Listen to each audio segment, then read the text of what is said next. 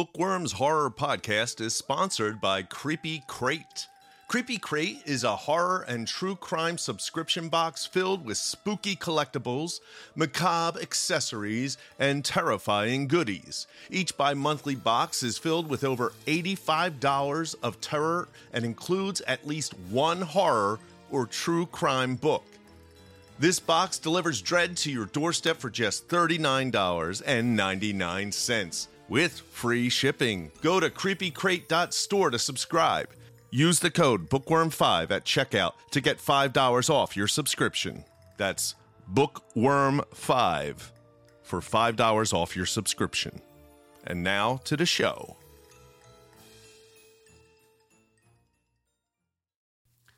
Welcome to Bookworms Horror Podcast, a podcast to get you inspired to write and hopefully get you encouraged to submit to our horror zine Bookworms.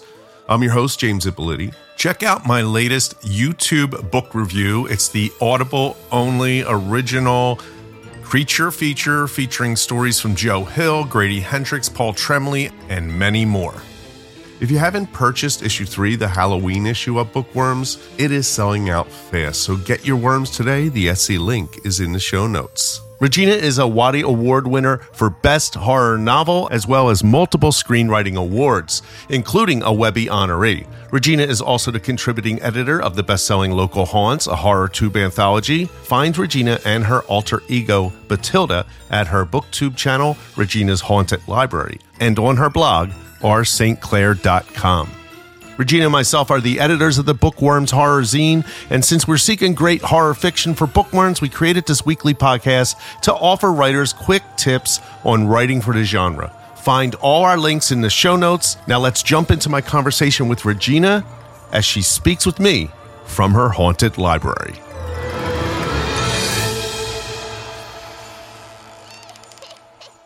All right, Regina, this week the quote is... Art is, the quote is by Jean Cocteau. Is that, how do you say Cocteau? Jean Cocteau. Jean Cocteau. Okay. Jean Cocteau. Art is a marriage of the conscious and the unconscious. Very simple. Give me your feelings and thoughts. I can relate to that. And, Jean Cocteau was a filmmaker. He was part of the Surrealist movement. Who, he did that Beauty and the Beast, the pretty famous film, and I saw some other ones that he did in college. Anyway, they'll come to me. But I think coming from the place as a surrealist and an experimental artist, definitely can relate to that quote. I agree with it 100%. The hard part about this quote is the unconscious part, because we're not conscious of it, right? You're married to something that you are unconscious of. Well, as one of my therapists explained to me, the unconscious is always a step above the conscious. So, why we're drawn to certain people, whether they're good for us or not, is a bit of a mystery, and it's definitely related to the unconscious. Like, why do we feel a certain way? Why do we fall in love with this person? Why are we infatuated with this person? A lot of it is coming from the unconscious, and yes. I would say most of it. What we're turned on by, what draws us to certain subjects. Yeah, good or bad. Good or bad, right? Good or bad. Like, I can go back and analyze my work as part of like my family system, and it's the problems with my family system.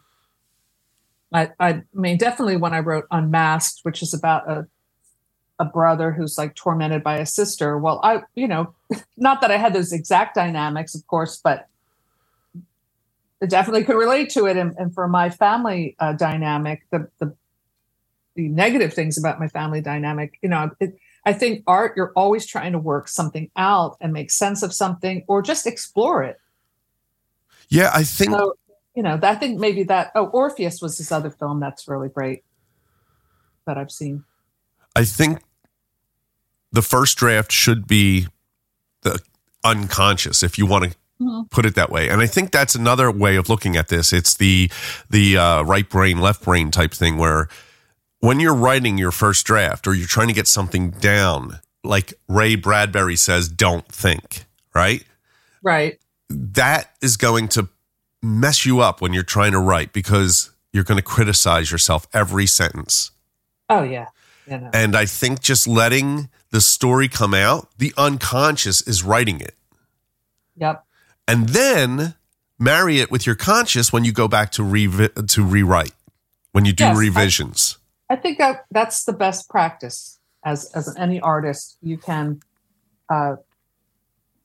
especially writing, because in order to get into that flow and where all the good stuff happens, if you're following your outline too much, yes, that can be really restrictive, and you'll come out with something that just doesn't really have a lot of life.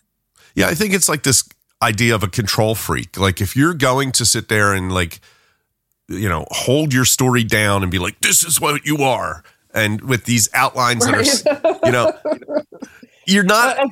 Again, the marriage might be a good metaphor. You've got that one controlling spouse. Is that a good metaphor? Well, he says for writing. I know it's a marriage, but I don't think he means that one. What? I don't think he's trying to say it's an unhealthy marriage. No. But it is a marriage. A healthy marriage is a balance. Yes. But yeah, what you're saying is that don't be the one controlling spouse who's like, don't let one dominate the other. Yeah, I guess is what I'm trying to say. Yes. If you going in and thinking too much when you're writing is bad. But if you're just like, and I met a few of these people, like whatever I put on, it's just coming out of me, and I'm not going to go back and edit or change or fix my spelling mistakes because it's perfect the way it is. That's not good either. I don't agree with that, and I know those people as well. But how do you feel about someone like Jackson Pollock? Do you think there's an equivalent to Jackson Pollock in writing? I think in some poetry, definitely. And a lot of bad poetry, too. I don't know. You have someone like, I think, like certain poets, there's already, like with Pollock, let's say, or maybe Picasso's a better example. Like they already have the skills. Right. And now they're just being free with it. Like when I went to the Picasso Museum in Spain, it was a huge retrospective of his work, starting with his earlier stuff. So as a child, he's painting these incredibly realistic paintings as an adolescent. And then at the end of his life, he's doing these very childlike sculptures, which are worlds better than what he did as an adolescent, if that makes sense. So, but he already knew what he was doing. And it's kind of a corny example, perhaps, but I think I think musicians are like this. Like I know a lot of great musicians who can't read a note of music, but they know how to play. Yeah. And they understand music. And then you probably have met those too. But then there are also the musicians who maybe are doing everything by the book, but they're boring. Yes. So that comes into play with, yes, I know a lot of these people. Yeah. That are so well versed in music theory that they do not have any feeling in it. But to them, it's cool that there is this certain note above this note that is, theoretically really cool, but it's just all technical. Yes. And then, because I've been a teacher before, you get a student that maybe is, and I was probably like this a lot when I was a kid, like full of feeling, but maybe doesn't have the grammatical control yet. But you should always work on both, because if you're not, the reason why the grammar, and this can apply to like any art, music, is important is that because you have to communicate with a certain language that other people then can understand. So if you're writing a poem, let's say, and it's just words, but they're not connected with any kind of grammatical syntax, and you expect people to follow the story just by these words, you know, you could create some kind of cool, like, abstract piece, but it doesn't mean that anyone's really going to understand it. You know, right? But that's art. You know, I look. I'd rather prefer someone who's being really free and expressive and sincere, just in my personal preference, than someone who's being so controlled with it that it's just tight and I don't know. Yeah, so I think you brought up two things that I agree is the marriage. It is feeling and skill, right? Yes. So there's the technical and there's the feeling. And you want to have that marriage where it's like, and a lot, you hear this all the time. You need to know the rules before you can break them. Yeah. And that Picasso example is perfect. Here's a guy. And the problem with Picasso is that most people don't know all his earlier stuff. So they just see the stuff that he's famous for. And they're like, well, I could do that. Right. You know, right. Same with like Mondrian, you know, like people look at that at the MoMA and they're like, okay, I just see 4 colors. Like there's a reason for it. And it's also, I think with art, when you're looking at stuff, you have to understand the time period it was created in, as well as the artist. Yeah, I think context is important. Context is so important. Earlier conversation about censorship and this kind of stuff. Yes. A good example of a movie I didn't like because it didn't make sense is a movie called Yesterday. It just came out not too long, maybe a year or two ago. Do you know this movie? No. So the idea is this guy basically wakes up and he's the only one that knows that the Beatles existed. Okay. So he's playing the song Yesterday and they're sitting outside at a park and the friend's like, oh my God, that's really good. Did you write that? And they're like, he's like, you joking, right? And then you realize nobody knows the Beatles. It's like a world without the Beatles. Except he knows all the songs. So he becomes famous by re-recording every Beatles song.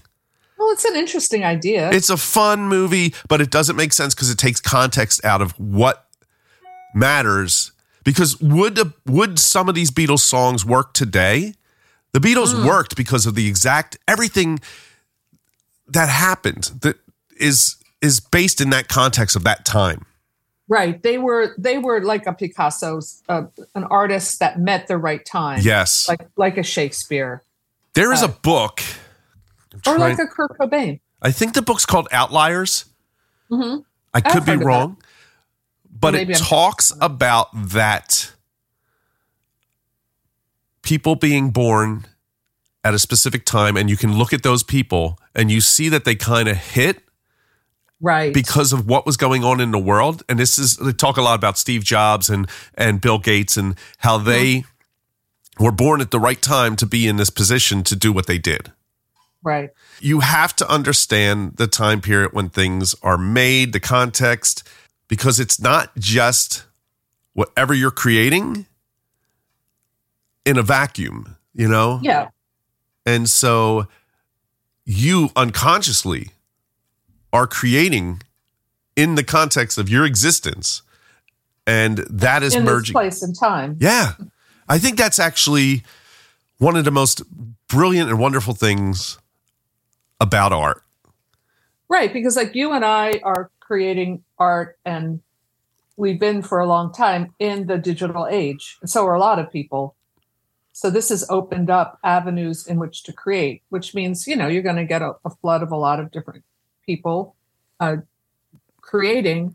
I think that's awesome. Like, I totally embrace it. A lot of people are like, there's too much people doing stupid, shitty music. And it's like, well, don't listen to it. It is a little more challenge, maybe finding the good stuff, but I think it's great. I do too. And I don't understand how you couldn't, unless it's because you were born late.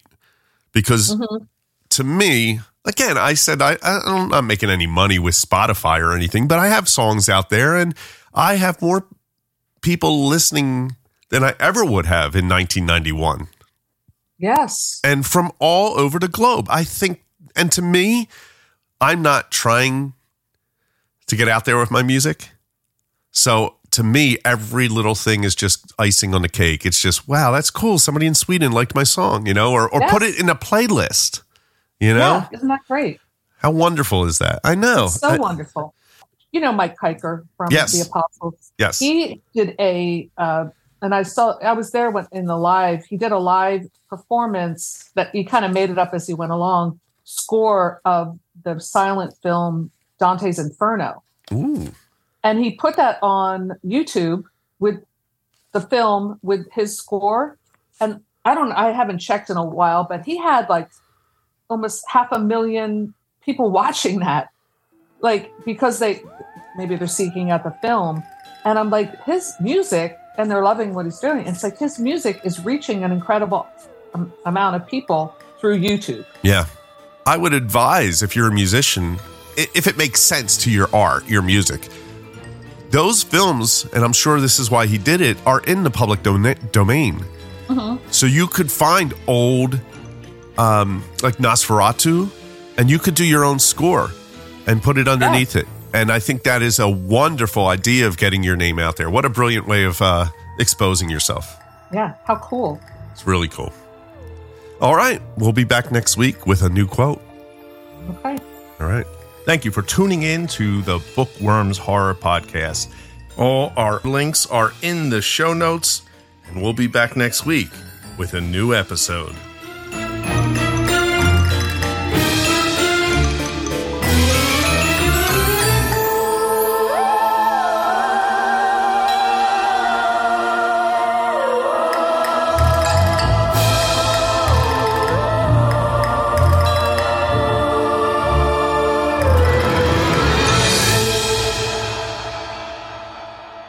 Bookworms is a Guerrilladelphia production.